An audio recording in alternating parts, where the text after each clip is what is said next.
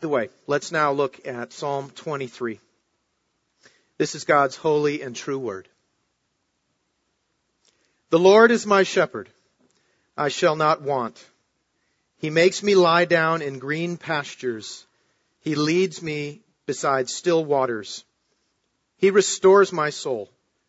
He leads me in paths of righteousness for His name's sake.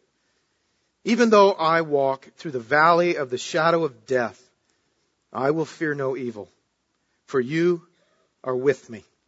Your rod and your staff, they comfort me. You prepare a table before me in the presence of my enemies. You anoint my head with oil. My cup overflows. Surely goodness and mercy shall follow me all the days of my life, and I shall dwell in the house of the Lord forever. The word of the Lord. Let's pray. Gracious Heavenly Father, we are so thankful that this morning we are able to look in Your Word. We pray that You would fill us with Your Holy Spirit, that we would have ears to hear, that we would have eyes to see the majesty of our Lord Jesus in this text. We pray that You would use this time to remind us of Your great care for us and Your great care for the lost people of the world. We pray that You will equip us now to run with the gospel to our neighbors and to the nations. For it is in Jesus' name that we pray. Amen.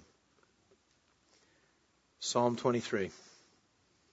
Psalm 23 is, outside of John 3:16, Psalm 23 might be one of the most well-known passages of the Bible. It's said that it's one of the most common passages that's read at funerals. It's also thought to be one of the most common passages even at weddings. And it's also said that it's probably one of the most common passages read in hospitals, particularly when people are dying. Psalm 23. Given what Jesus says in John chapter 10, we know that this psalm is about Him. In John 10, Jesus says, I am the good shepherd. And so He owns and claims this psalm for Himself. What's amazing about how He does that is when you look at the Hebrew of the first line, the Lord is my shepherd, it says Yahweh is my shepherd. And in Hebrew, that's the word that the Jews would use to substitute for God's actual name because they wanted to protect His name and only use it when they absolutely had to. So Yahweh actually means God's covenant name, the name that He gave to Moses before the Exodus, which is, I am. He said to Moses, tell them, I am sent you.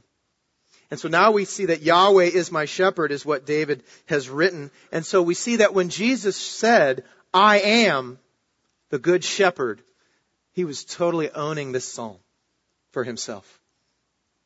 As He should, because it's about Him. We love this psalm. It's comforting. It's powerful. We love it because we love the imagery of Christ as our shepherd, because we know that a shepherd takes care of his sheep. I think another reason why we love this psalm so much is three things. We all really long to be content. We long to feel like we've got everything we need.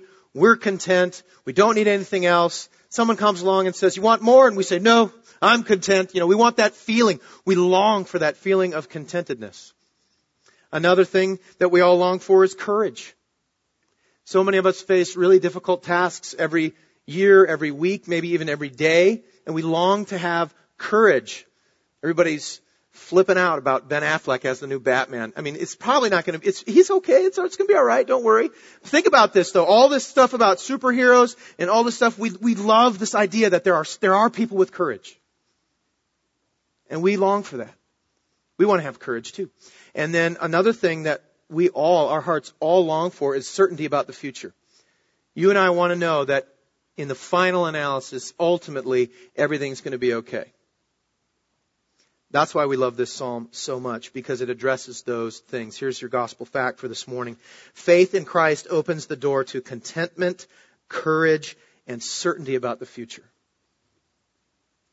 That's why this psalm has so much power. So if you're making an outline, we're just going to talk about those three things: contentment, courage, and certainty about the future. So let's start with verses 1 through 3. I want to encourage you to keep your Bibles open. We like to just walk right through the text here. And so I'd love for you to be looking at those words as we talk about them. So 1 through 3, Contentment in Christ. The Lord is my shepherd, I shall not want. He makes me to lie down in green pastures. He leads me beside still waters. He restores my soul. He leads me in paths of righteousness for His name's sake. Here's your first thing to write down this morning. Jesus leads His people on paths that reveal His ability to provide. Jesus leads His people on paths that reveal His ability to provide. Think about that first line. The Lord is my shepherd, I shall not want. It's another way of saying, the Lord is my shepherd, I have everything I need. He has provided for me. He's my shepherd. And then what David does is having been a shepherd, he knows the life of a shepherd. He knows the life of a shepherd is always leading a flock on a journey. And so he paints this picture of a shepherd who provides for his sheep. Look at this in verse 2. He talks about green pastures.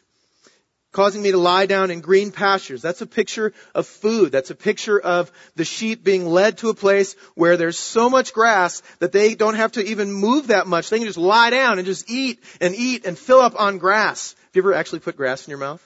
So gross. But it's this picture of abundant provision. And notice that it's plural. It's plural. Pastures after pastures, that this shepherd leads his sheep to places where they get what they need. They get the food that they need. Then he talks about being led by still waters. Now, commentators look at that and they say it must be the place where they get a drink. Probably. Makes sense. But the emphasis is really on that word still. And in fact, a very literal translation of it is waters at rest or waters of rest. And so it's not only do they have their food and maybe something to drink, but now they've got a place where they can actually lay down and take a nap. Now, you think about that when the sheep have been fed and then they've had a chance to rest. How do they feel? Pretty good. Verse 3. He restores my soul.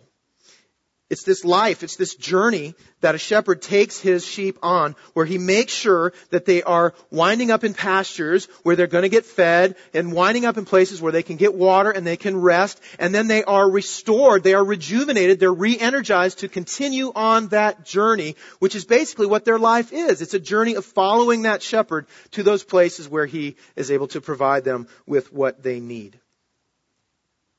Now, look at verse 3, the second part of it, how he leads me in paths of righteousness.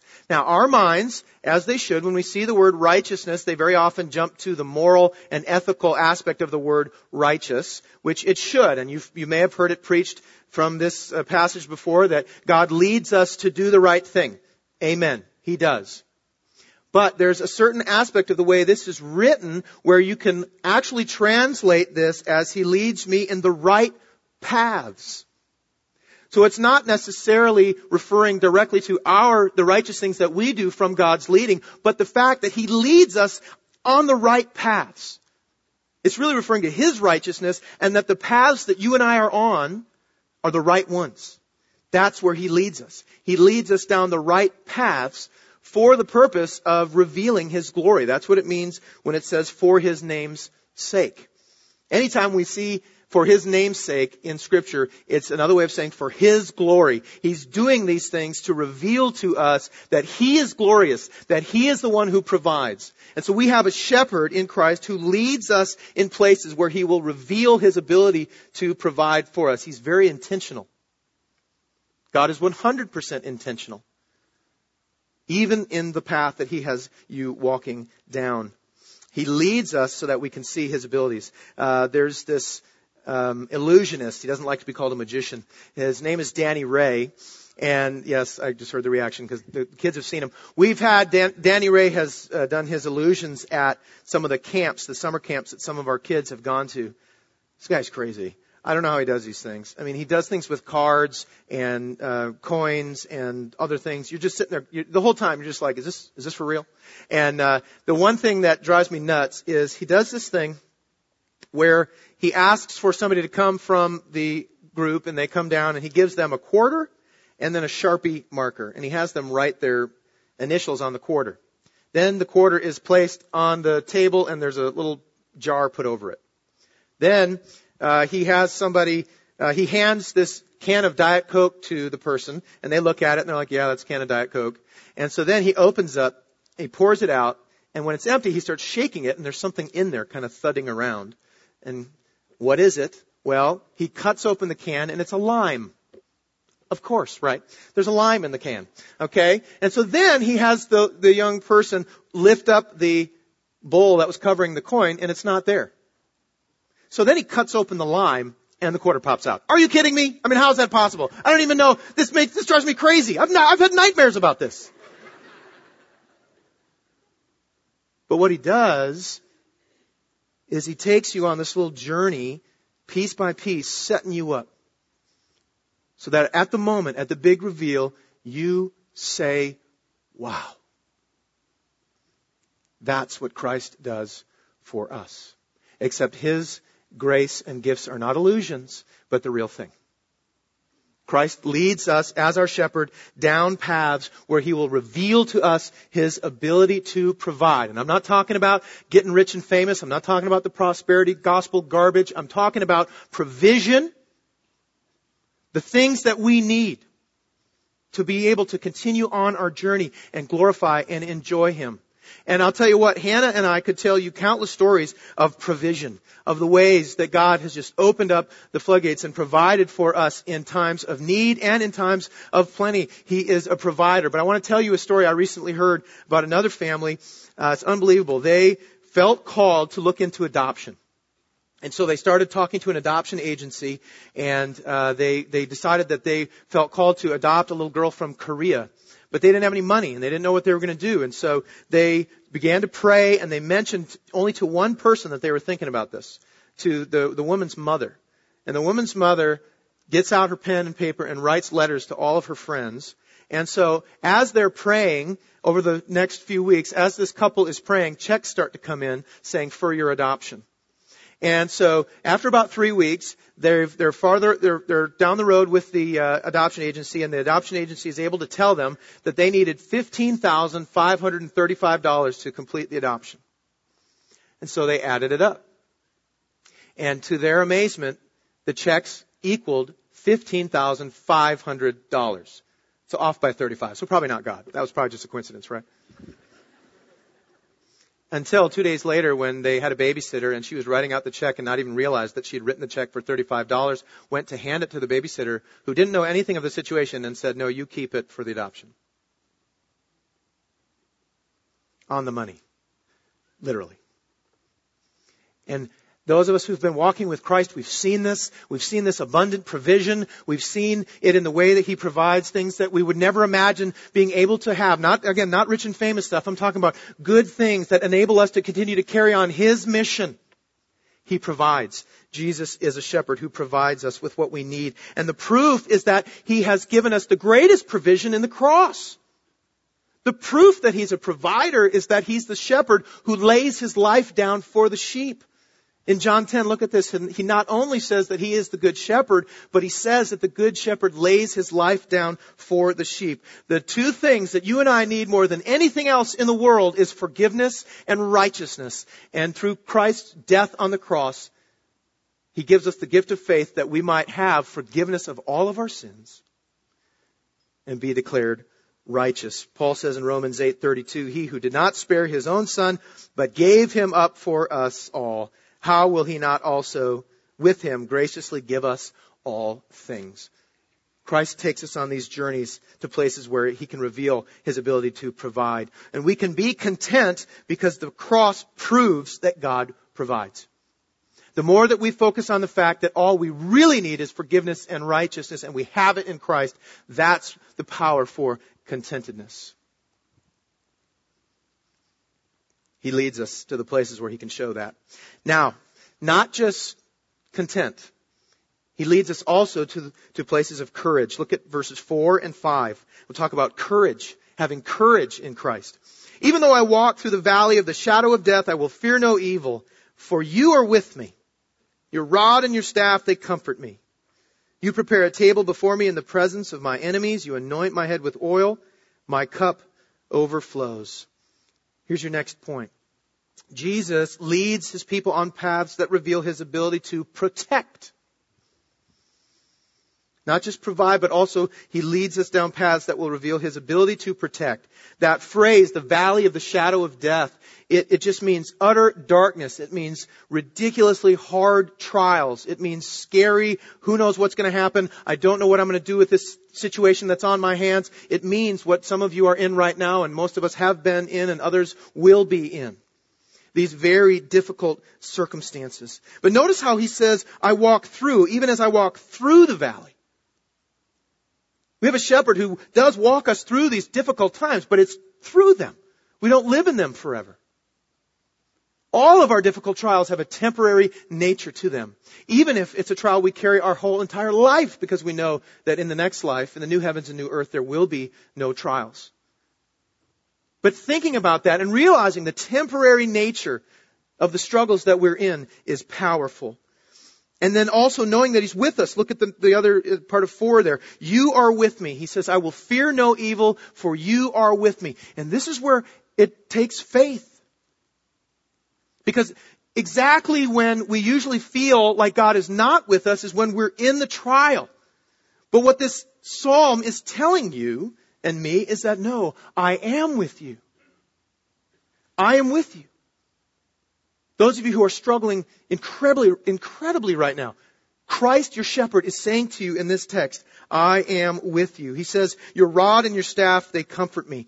Those were tools, basically, that the shepherd would use. He had a rod to smash the skulls of lions or bears that would try to attack the sheep. He had his staff, which is the normal thing you think of when you think shepherd, the thing with the hook on it. He would use that maybe to pull back a sheep that was getting into trouble, falling off the cliff or something like that. And so he's got these tools. And so we have a picture of a God who has the tools to deliver us at any moment.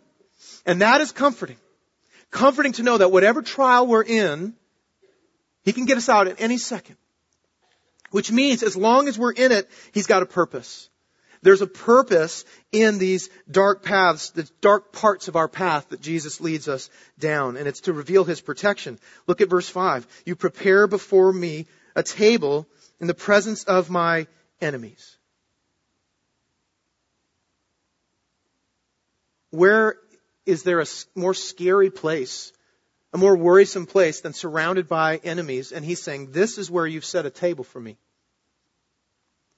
A table. Think about this. The provision in this part is just like in the first part where we were given grass, we were given water, we were given rest. Here we've got food to eat on a table, something to drink. Surely it's an elaborately set table and a chair to sit on. In fact, he's giving us the exact same things in the very dark times that he gives us in the bright times as well. You anoint my head with oil. This shows us that God is the one, when you are struggling, when you are walking through a real challenge, those moments of some sort of soothing that you get is from him. It's how he shows you that he's with you. One of the things that sheep have to battle with is bugs that can get down through their wool and bite their scalp, and it is ridiculously painful for them. And a shepherd can tell when one of his sheep is going through that because they can't stand right. I mean, it's very sad and frustrating. And so what shepherds would do is take oil and pour it on the top of their head. It would seep down through the wool and land on their scalp and soothe.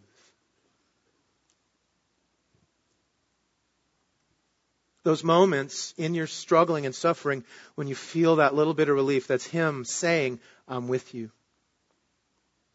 There's a purpose in this. My cup overflows. David, remembering his life and all the times that God provided, even abundantly, when he was being pursued by his enemies.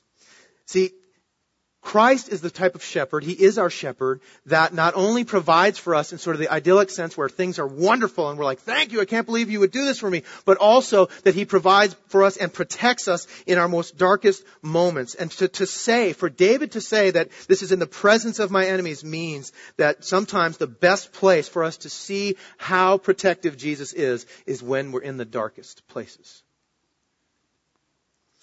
Some of you may have heard of Antoinette Tuff. What a perfect name for her. Antoinette Tuff is a teacher. Actually, she's a school clerk up in Atlanta. And in recent weeks, there was almost a school shooting. Young man came in to the school where Antoinette Tuff works, and he had an automatic rifle and plenty of bullets and clips, and he basically told her that he was there to kill children. Antoinette, a believer, began to talk to him and just continued to tell him that he didn't have to do this, that he was loved. She never met him. She told him that she said, I love you. She told him about her losing her husband and how God had helped her through that. And she was basically, walking this guy through the gospel pretty much and doing everything possible to just continue to talk to him, even though at some point he fired off a couple rounds in the direction of the police officers. And she just continued to talk, continued to trust. And in the end, he put down his gun and he was taken off to get some treatment. But they interviewed her, and it was incredible because they said, how did you feel? And she said, I was terrified. And then they said, you're a real hero. And she said, no, I give it all to God. He's the hero. And the woman said, yeah, but you kept it together, didn't you? Antoinette just said, only by His mercy, only by His grace. Because she knew that in that absolute darkest moment of her life that the Lord was her shepherd. And she could trust Him. And she did. See, courage, is believing that God is with you. That you have a shepherd who's with you and will protect you. That's what courage is. Courage is not the belief that you can accomplish something in the face of great challenge, that you can do it. That's not courage, that's arrogance. Courage is believing the reason you can step forward and do this thing that God is calling you to do, whatever it may be. Courage is believing that you can do it because He's with you. Because He will protect you. Because He's giving you strength. That's what true courage is. True courage comes from believing that God is with you to protect you, like He was with Daniel and his buddies. You know from Daniel chapter 3, look at this. Nebuchadnezzar he doesn't understand. He's thrown these guys in a fiery furnace. They should be burning up. But this is what he says. He asks his servants, did we not cast 3 men bound into the fire? They answered and said to the king, true, O king. And he answered and said, but I see 4 men, unbound, walking in the midst of the fire, and they are not hurt. And the appearance of the 4th is like a son of the gods. Those men Christ was with them. Just like He's with you in your fire. He's with you right now. Courage, biblical courage, believing that we can do things, we can have strength because the Holy Spirit is inside of us. That type of courage is what is keeping the Christians in Egypt from denying that Jesus is their shepherd. They're standing firm. And they're being terrorized. Courage it's here too. It's why so many of you some of you at least have jobs you can't stand, but you courageously go to it every day because you need to provide for your family. And He gives you courage for that.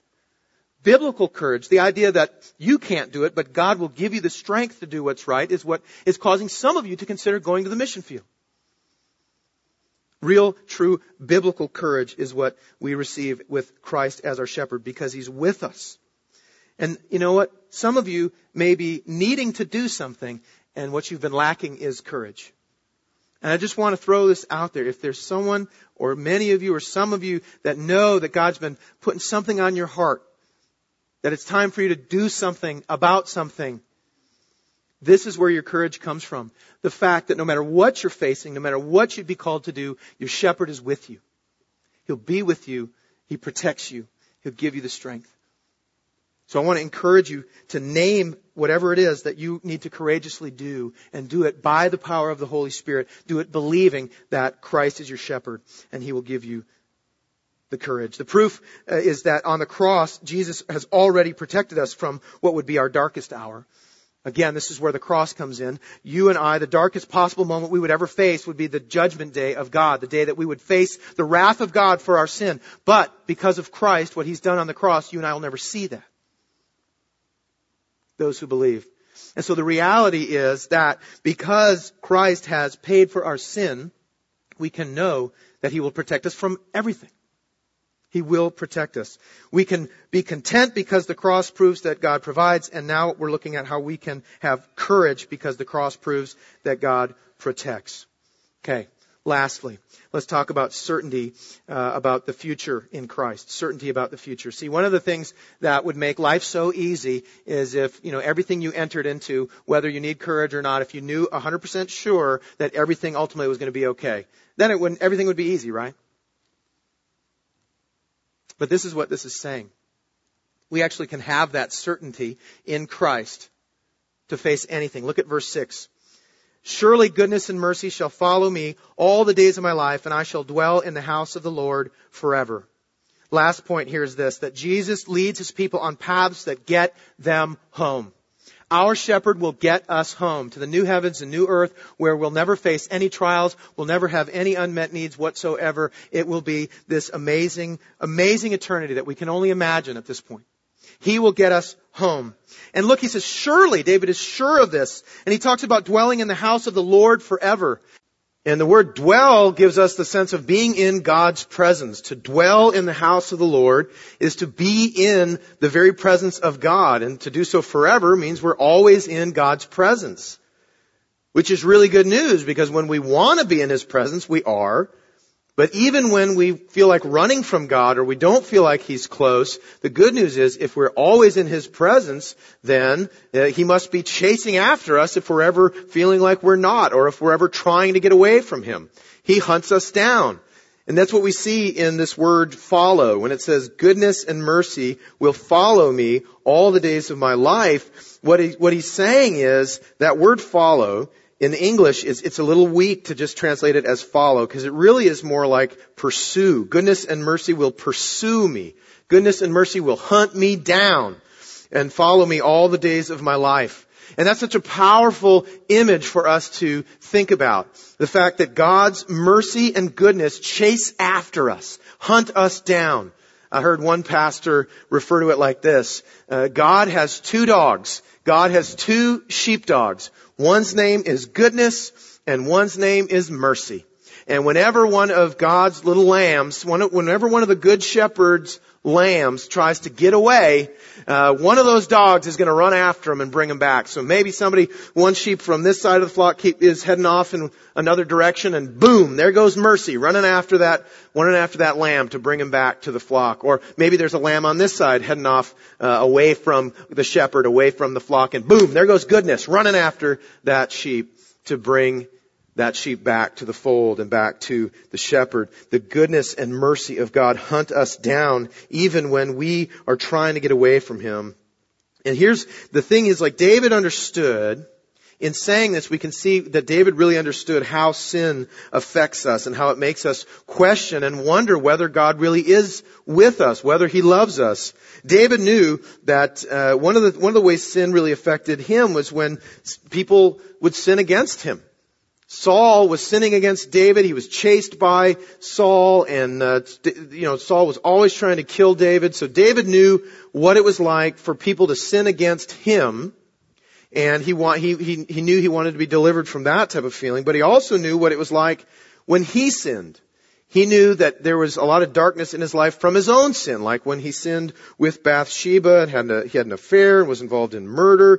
And so David is showing here his understanding of how God chases after us, either when we're sinned against and we're suffering because of that, or when we sin against people and we're struggling with the guilt that we feel. And I was able to see an incredible real-life illustration of this recently. Many of you know that in October, we had a tragic death in our congregation. Dr. Forrest Flanagan was riding his bike, and a young man who was driving under the influence lost control of his car, drove off the road, struck and killed Dr. Flanagan, and it was just this absolutely devastating thing for our church, and particularly for the Flanagan family. And so some of you know that the court proceedings have been going on now for some time, and finally, just recently now, the final court date came where this young man was going to be sentenced.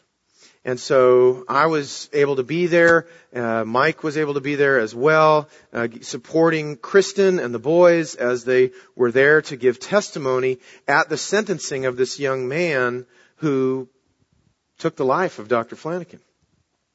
And it was just this amazing scene because goodness and mercy were there hunting.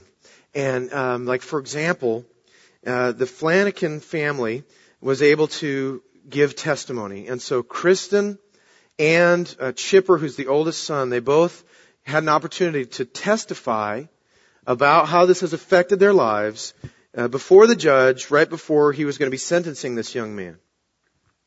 And what they did, both of them, one after another, is they took this time, they took this opportunity to, instead of saying, hey, Judge, throw the book at him, instead they said, Judge, I just want to take this time to speak directly to this young man.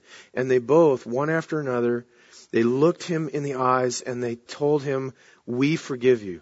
They said, I forgive you, and we want you to know that you can receive forgiveness, that you don't have to live with this guilt, that if you'll trust in Christ, He will forgive you of all of your sins, even this. And it was this incredible thing of seeing these people who had been hurt so badly by this young man, offering him forgiveness. And every one of us was sitting there saying, this is the goodness of God. Only the goodness of God could empower people who've been sinned against so egregiously to say, I forgive you, to truly forgive somebody for this horrible thing that they've done. Goodness, the goodness of God was in the room, hunting people down, showing how good God is in enabling and empowering His people to forgive when they are sinned against, even in these horrible ways. But goodness wasn't the only dog in the room. Because at the same time, here's this kid who, as far as we know, did not have any relationship with God. And here's this kid, and he's hearing from the people that he's sinned against, maybe more than he'll ever sin against any other person for the rest of his life. Here are these people saying to him, we forgive you. God will forgive you if you'll trust in Christ for your salvation. And so not only was goodness hunting, but mercy. Mercy was in the room hunting that kid down, chasing him, pursuing him, drawing him to the shepherd for forgiveness. And so it's this powerful, such a powerful picture of what David is saying here in Psalm 23. That surely goodness and mercy will follow me all the days of my life. And it ultimately is this beautiful picture of the fact that we can be certain about the future because the cross proves that God is both good and merciful. And so what that means is you and I who are following Christ, that you and I who our shepherd is Jesus, we know the end result. We know that no matter what happens in this life, people sinning against us will never tear us away from our shepherd, and even our own sin will never tear us away from our shepherd. The goodness and mercy will keep chasing us down, hunting us down, drawing us back to Him, and He's going to deliver us home. Like I said before, Jesus leads His people on paths to get them home. And our eventual home, after our earthly journey with Christ, our eventual home is the new heavens and new earth where nobody will sin against us ever again. And we won't be able to sin or ever feel guilt or shame either.